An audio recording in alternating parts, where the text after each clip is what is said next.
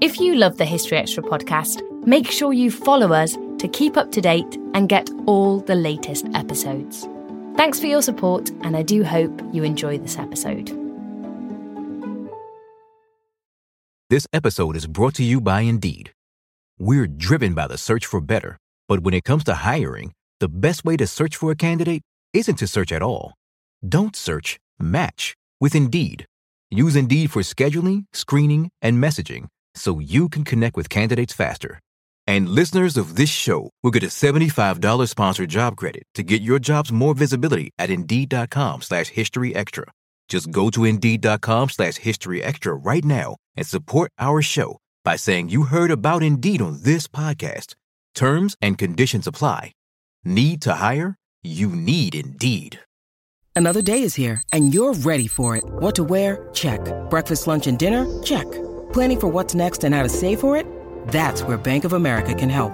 For your financial to-dos, Bank of America has experts ready to help get you closer to your goals. Get started at one of our local financial centers or 24/7 in our mobile banking app. Find a location near you at bankofamerica.com/talktous. What would you like the power to do? Mobile banking requires downloading the app and is only available for select devices. Message and data rates may apply. Bank of America N.A., member FDIC.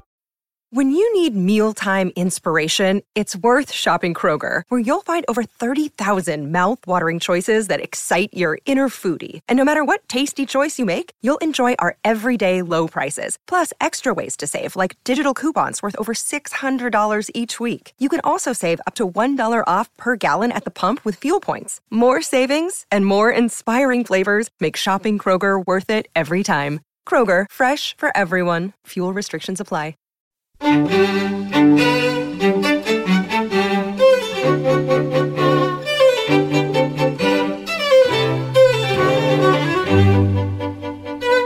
Elizabeth's womb was the most important in Christian Europe, probably for more than 20 years. People debated the health of it, whether she had a womanish infirmity, as some discussed. That was Anna Whitelock discussing Elizabeth I in a lecture she gave at our recent Tudors Day event.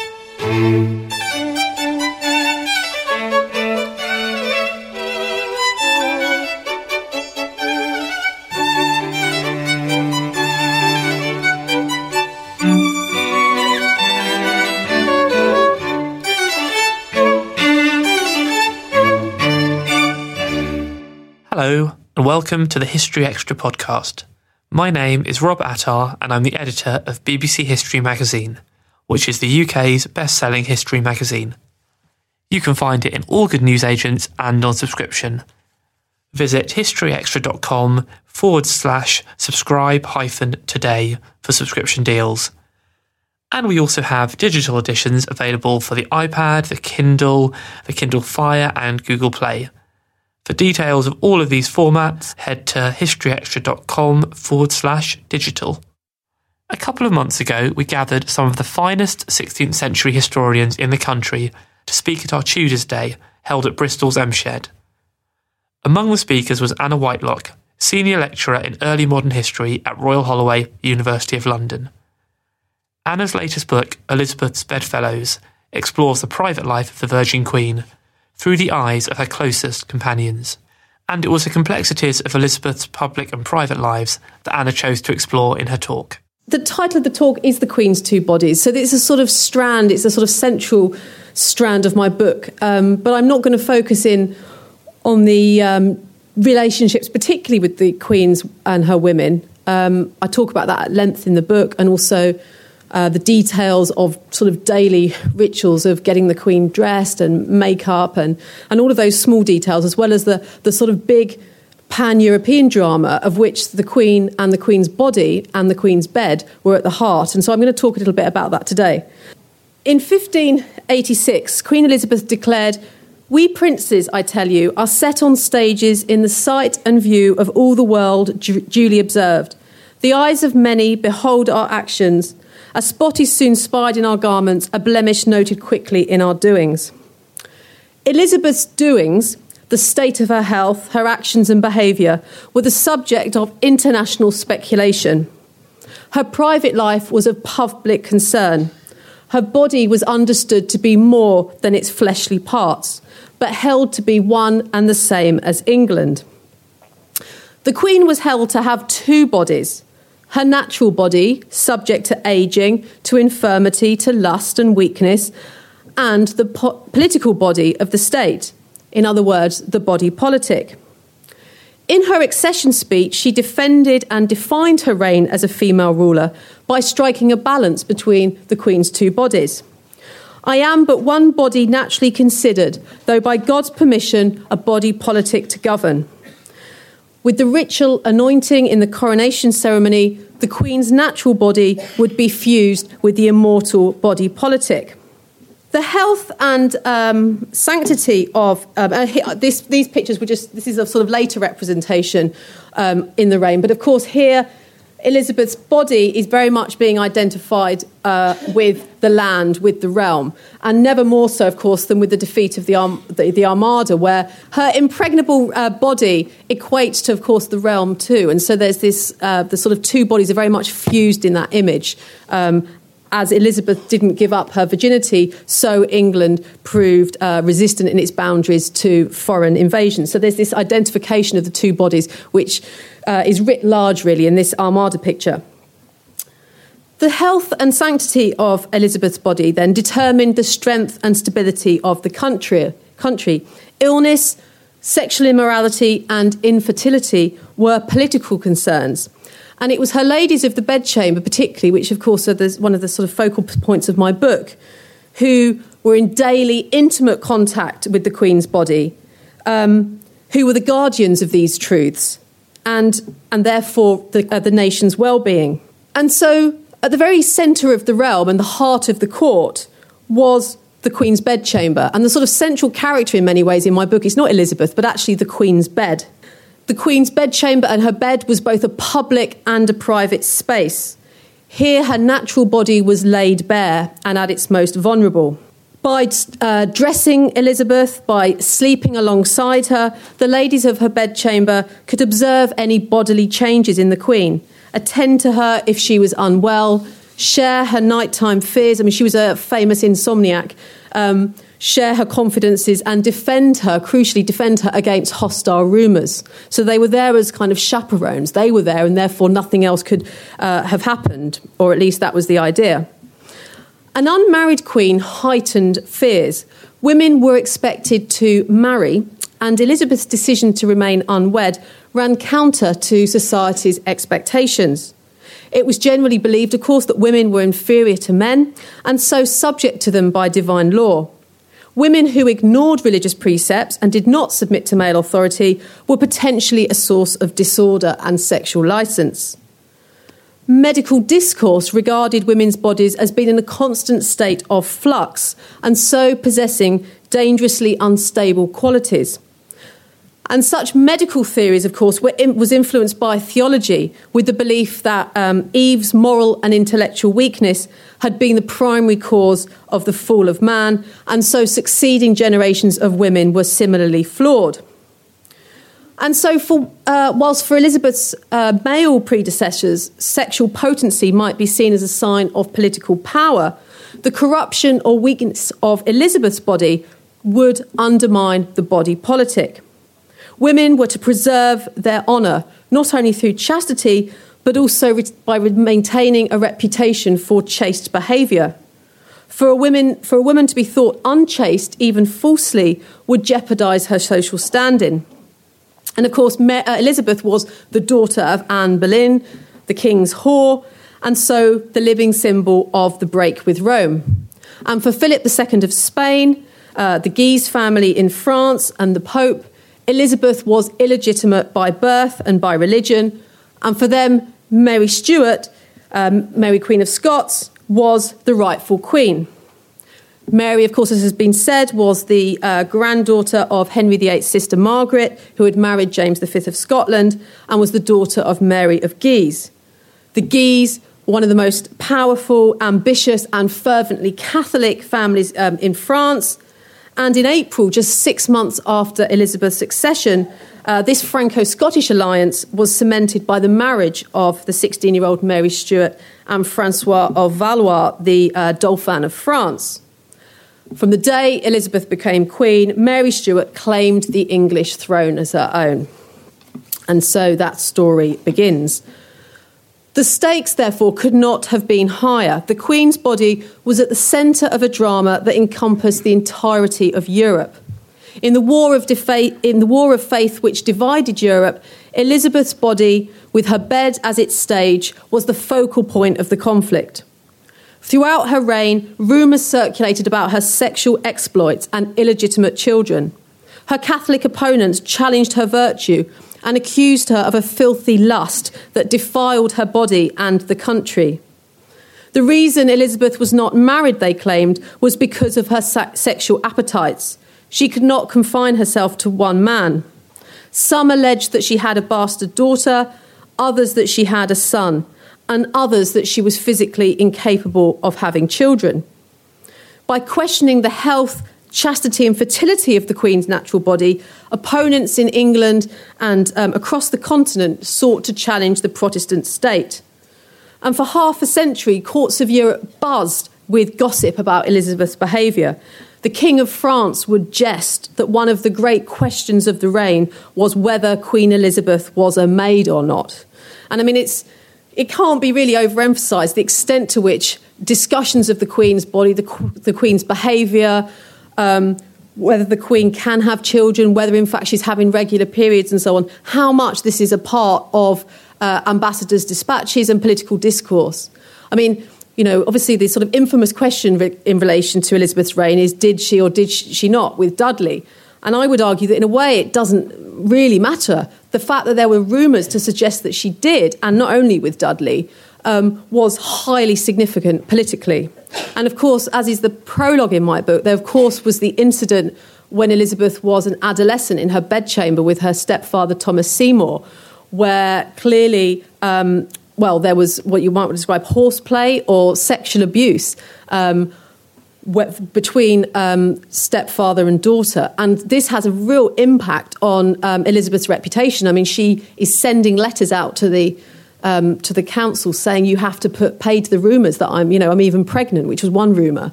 These are shameful slanders, she said. So right from adolescence, she's very much aware of the danger of such rumours.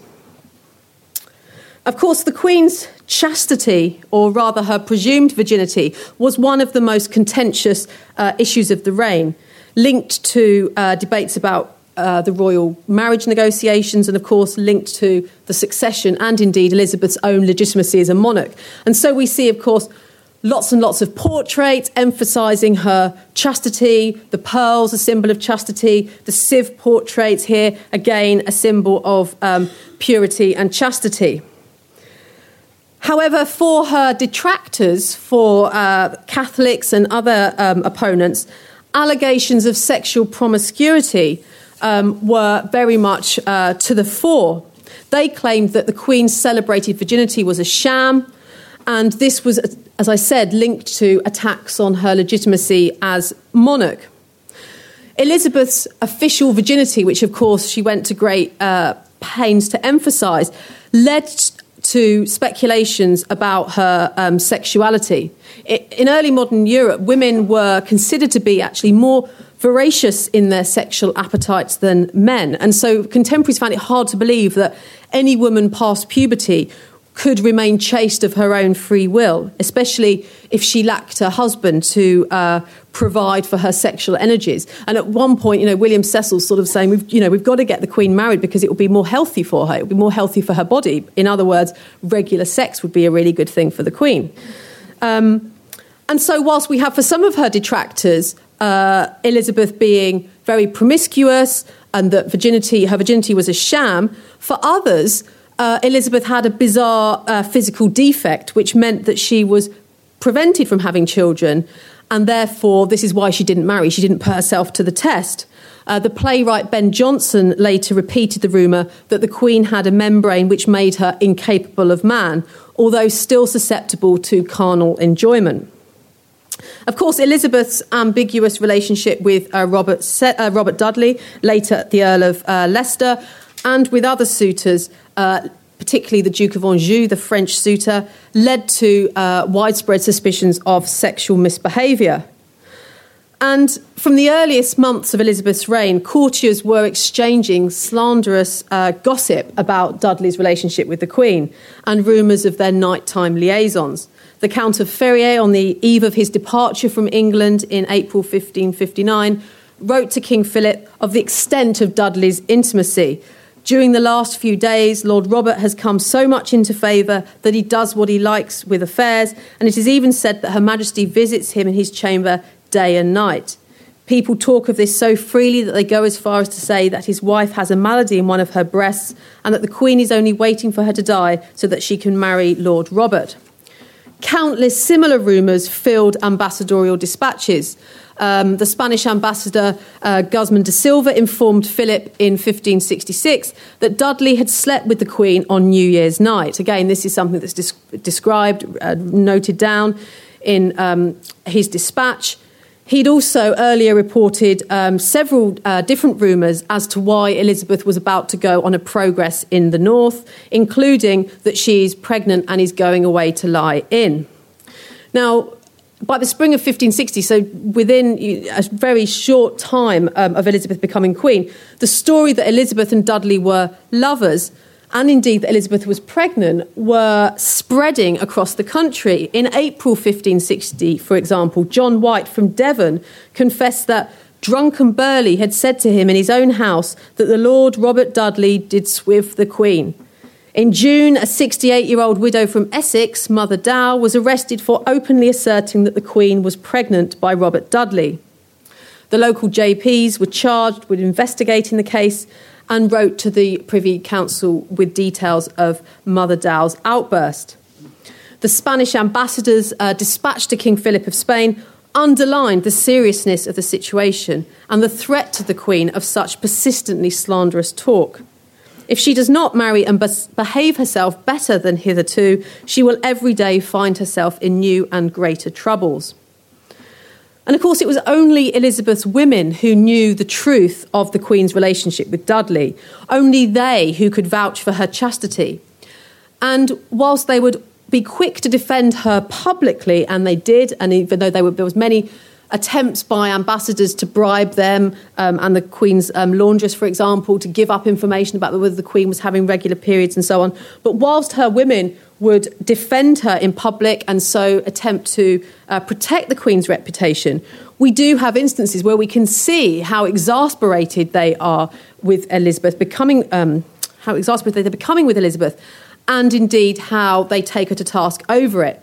For example, Kat Ashley, who's one of Elizabeth's closest intimates, we have an episode in August 1560 where Kat Ashley falls down on her knees before the Queen in the privacy of the royal bedchamber at Hampton Court and implores her mistress to marry and put an end to the disreputable rumours of her relationship with Robert Dudley.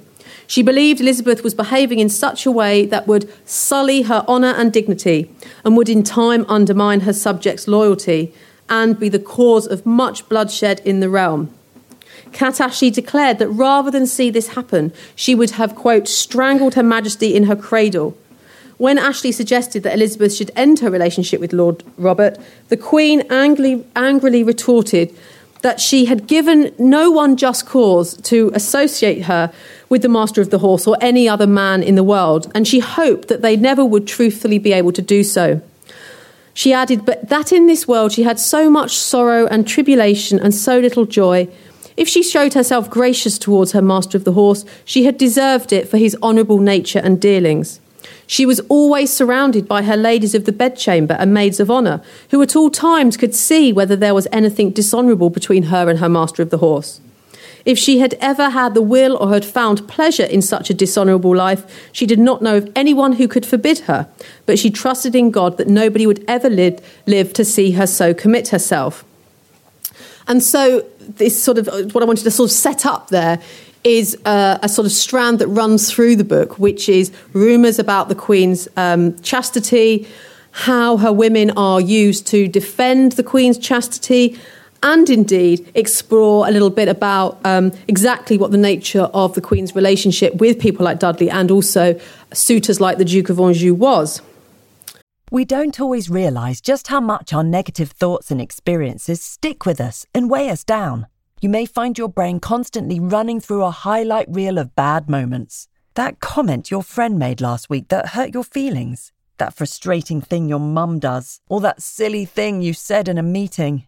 Maybe it's time to get it all off your chest. Whether it's a tiny annoyance or something much bigger, talking about it can give you some relief and lead you to a potential solution. That's where therapy comes in. It's a safe space to share whatever's weighing you down and learn to process it, so your internal highlight reel can focus on the good stuff. And BetterHelp offers affordable online therapy on a schedule that works for you. Connect with a licensed therapist by text, phone, or video call. Start the process in minutes and switch therapists anytime. Let it out with BetterHelp. Visit betterhelp.com/historyextra today to get 10% off your first month. That's BetterHelp, HELP.com/historyextra. This episode is brought to you by Indeed. We're driven by the search for better, but when it comes to hiring, the best way to search for a candidate isn't to search at all. Don't search, match with Indeed. Use Indeed for scheduling, screening, and messaging so you can connect with candidates faster. And listeners of this show will get a $75 sponsored job credit to get your jobs more visibility at Indeed.com/historyextra. Just go to Indeed.com/historyextra right now and support our show by saying you heard about Indeed on this podcast. Terms and conditions apply. Need to hire? You need Indeed. Now, if we just go back to the idea of the Queen's body representing the realm, well, of course, as William Cecil said, the state of this crown depends only on the breath of one person, our sovereign lady. He might have added, of course, and the Protestant Church, because if Elizabeth died without leaving an heir of her body, the throne, of course, would be claimed by the Catholic Mary, Queen of Scots. In other words, only the breath of Elizabeth, only Elizabeth being alive, prevented the end of the Protestant Church in England and the restoration of Catholicism. And as such, fears for her health abounded, and she lived under intense scrutiny. All aspects of her body, however intimate, were the subject of ambassadorial dispatches and the subject of prurient interest on both a national and international level. On her accession to the throne, the Count of Ferrier again claimed that Elizabeth was not likely to have a long life. Her constitution, he told Philip of Spain, cannot be very strong. The French ambassador agreed. Those who have seen her do not promise her long to live. The events of the autumn of 1562 appeared to confirm such speculation. This was a brilliant scene when I was trying to sort of structure the book and think about the bed as the sort of stage for this story. The autumn of 1562 becomes a sort of perfect moment for that. Elizabeth falls ill with smallpox, and she's confined to the bedchamber at Hampton Court, and we glimpse there both the treatment, which is very interesting, how the Queen's treated for smallpox. She's wrapped in a red cloth. Such is the sort of treatment of the day. She's very, very ill. Everybody's expecting her to die. She's confined to her bedchamber, and it causes a great deal of anxiety and fear. Her counsellors can't agree on who should be her successor. Elizabeth, for a time, is sort of unconscious. When she does come round, she says that in the event of her death, Robert Dudley should be protector of the realm with an income of £20,000 a year. And according to one report, sort of sensing their unease, the Queen protested that although she loved and always loved Lord Robert dearly, as God was her witness, nothing improper had ever passed between them. She did make a payment to Dudley's bedfellow, if you like, his groom, Tamworth, and some sort of historians have suggested was that sort of payoff to Tamworth to keep him quiet about anything, but who's to say? Anyway, this illness was a stark reminder of the Queen's mortality and the chaos that would ensue if she died without settling the succession.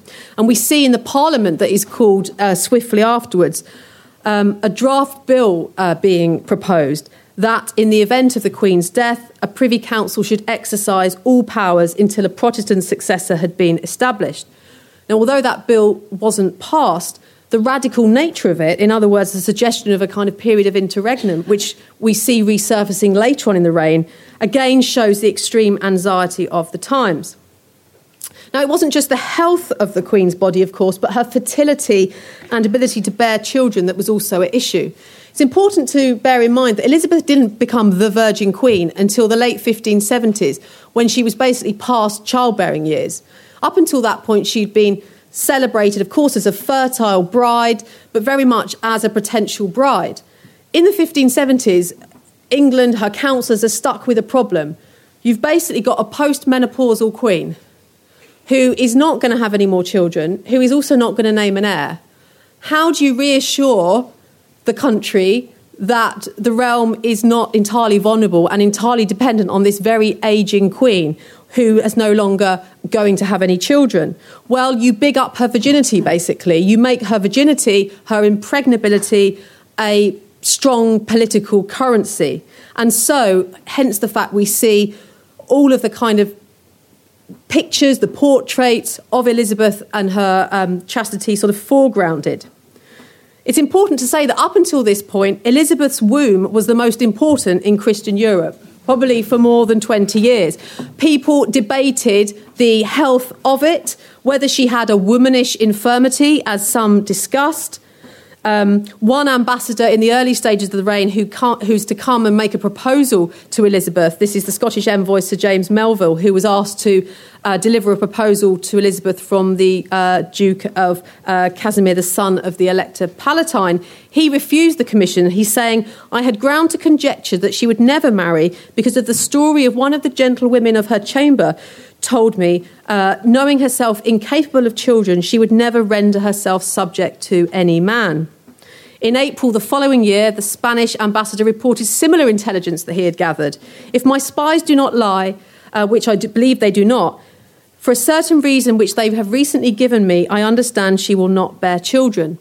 Elizabeth is then regularly blooded by her physicians, where they take blood from her to kind of realign her humours, which was seen as a sort of way in which people maintained their health. And people saw the fact that she was regularly having these bloodlettings as a sign that she didn't have the purgation proper to all women, and therefore evidence that she was barren and couldn't have children. And of course, for Elizabeth's enemies, this was all very much grist to the mill of the fact that God had punished her for various sins, or indeed the sins of her mother.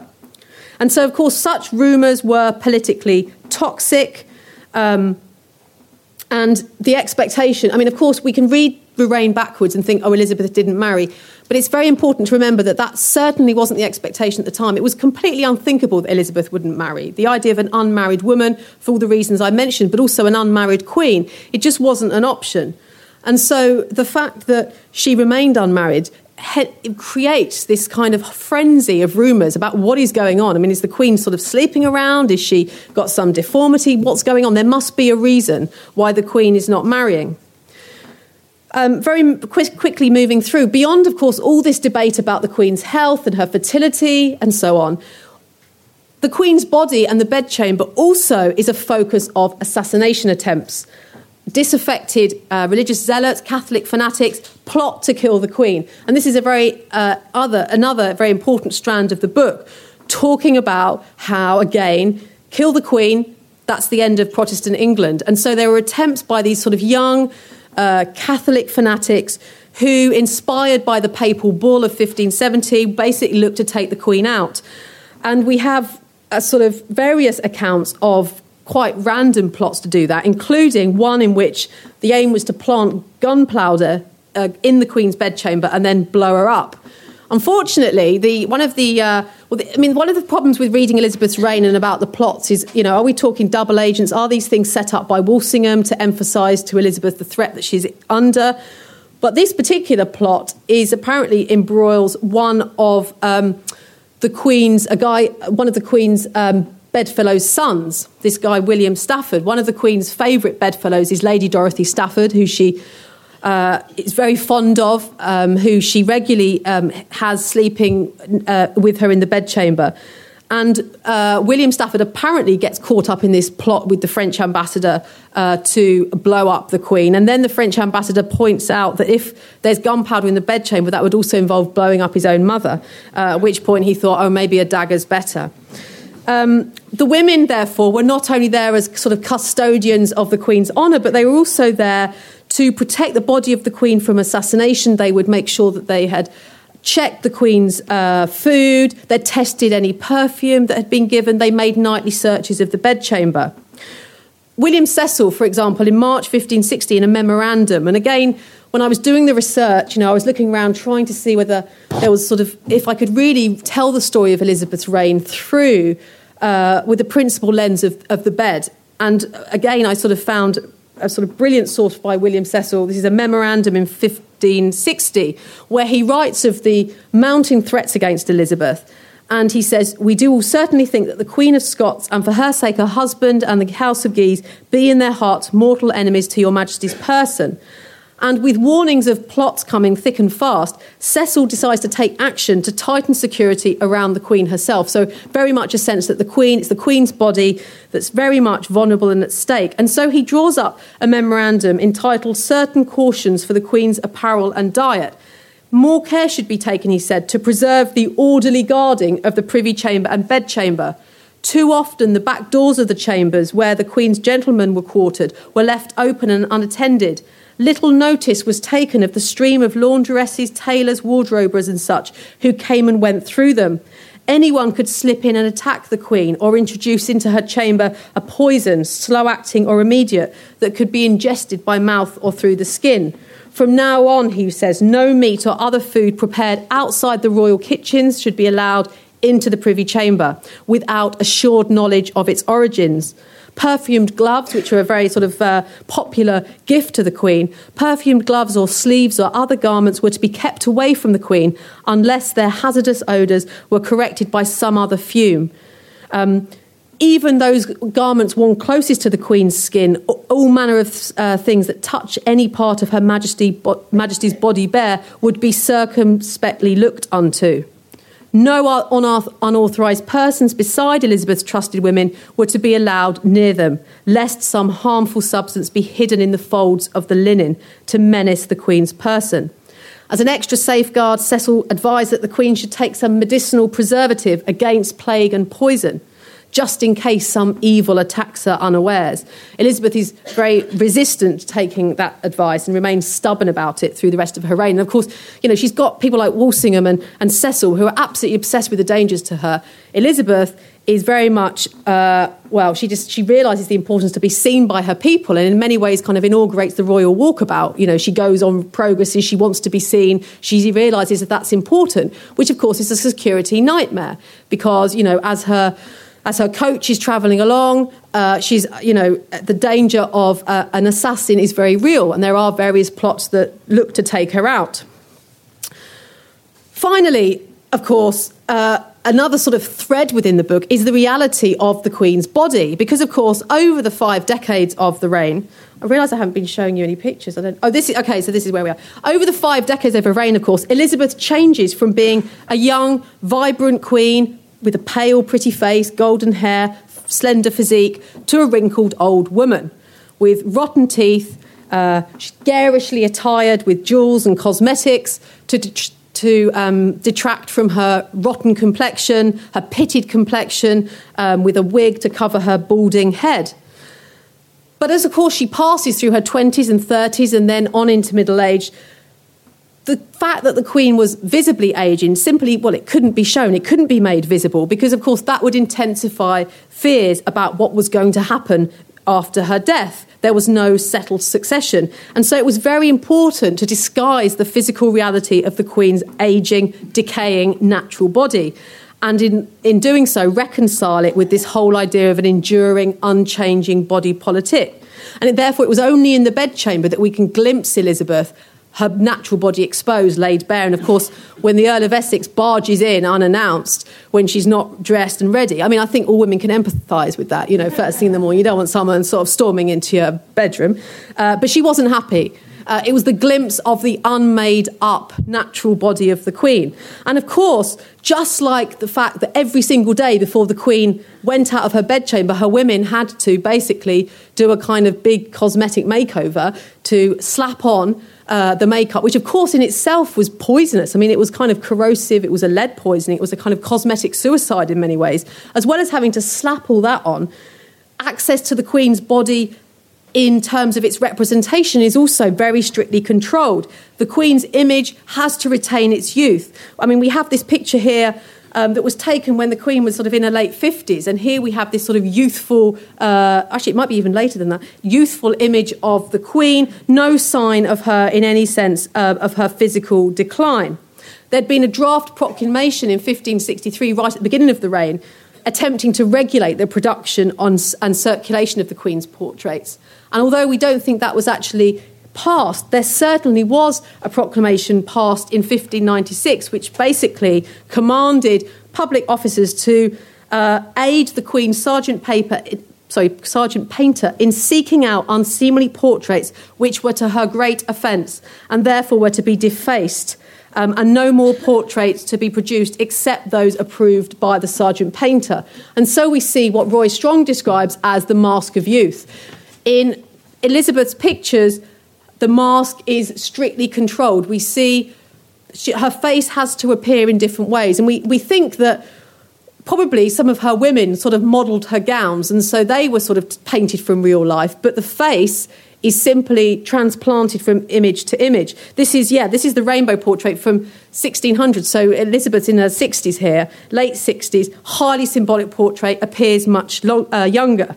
And so portraits notoriously fictitious, which, as I come to the end, brings us nicely and sort of in an up-to-date way to a very current image, which was freshly authenticated, quite recently. It was described in the papers in sort of February. And this is a new revealed picture of Elizabeth from the workshop of Marcus Gieritz, which makes it so remarkable because it was from that workshop that the Ditchley portrait was produced. But here we have a unmistakably ageing Elizabeth, her wrinkles unconcealed by makeup, heavy dark lines under her eyes, very obvious fleshly deterioration and a sort of melancholy age.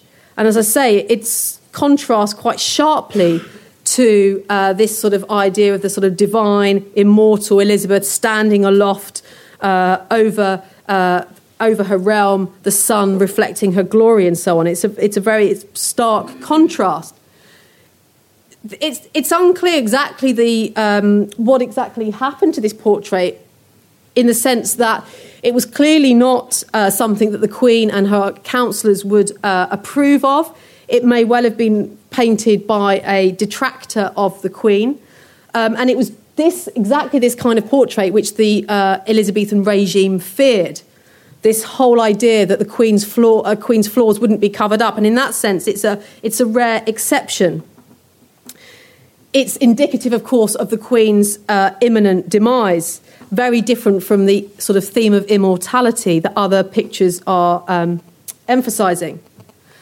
Finally, Elizabeth dies. Sorry, that's the end of the book. Well, actually, it's not. It's not. But anyway, that's what happens in the end. And of course, the body politic, the natural body, still has to be dealt with and managed. The Queen doesn't just die and that's it. What do we do? Well, of course, we see in this period the construction of a lifelike, waxwork, wooden effigy of the Queen.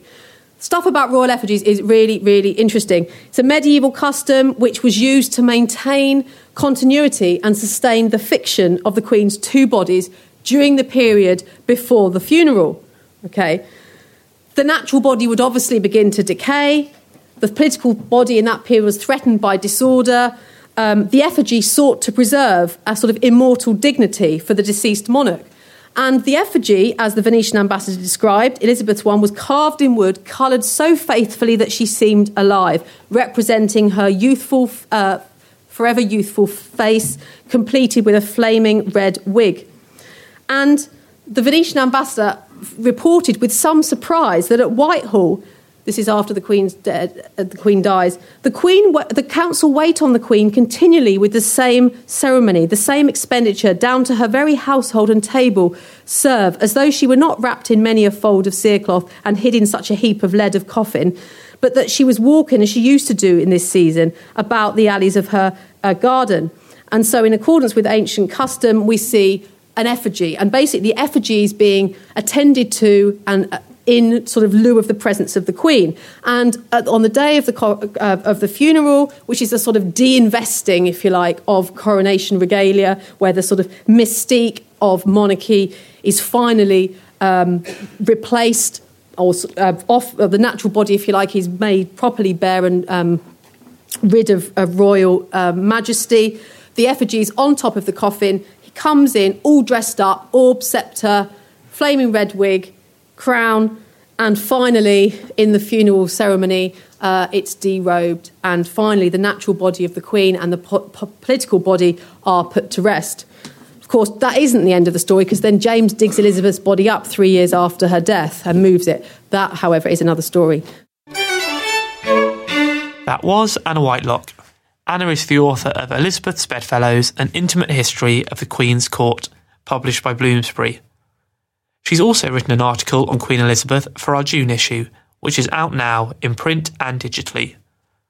Also in the issue, we've got articles on the Battle of Bosworth, a suffragette martyr, the conquest of Everest, and the Great Reform Act, among other things. And that's almost all for this week. But before we go, I'd like to quickly mention that tickets are selling very fast for our History Weekend Festival, taking place in the historic Wiltshire town of Malmesbury from the 25th to 27th of October.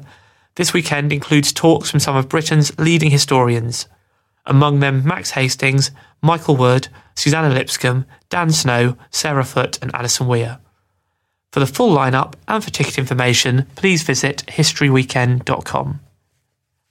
Next week, we'll be talking to Charles Moore about his new biography of Margaret Thatcher and finding out what Roy Hattersley has to say about the Devonshire family. Do join us for that. And in the meantime, don't forget to check out our website, historyextra.com, and follow us on social media. We're at History Extra on Twitter, and we're also on facebook.com/History Extra. The History Extra weekly podcast is recorded in Bristol and produced by Jack Fletcher.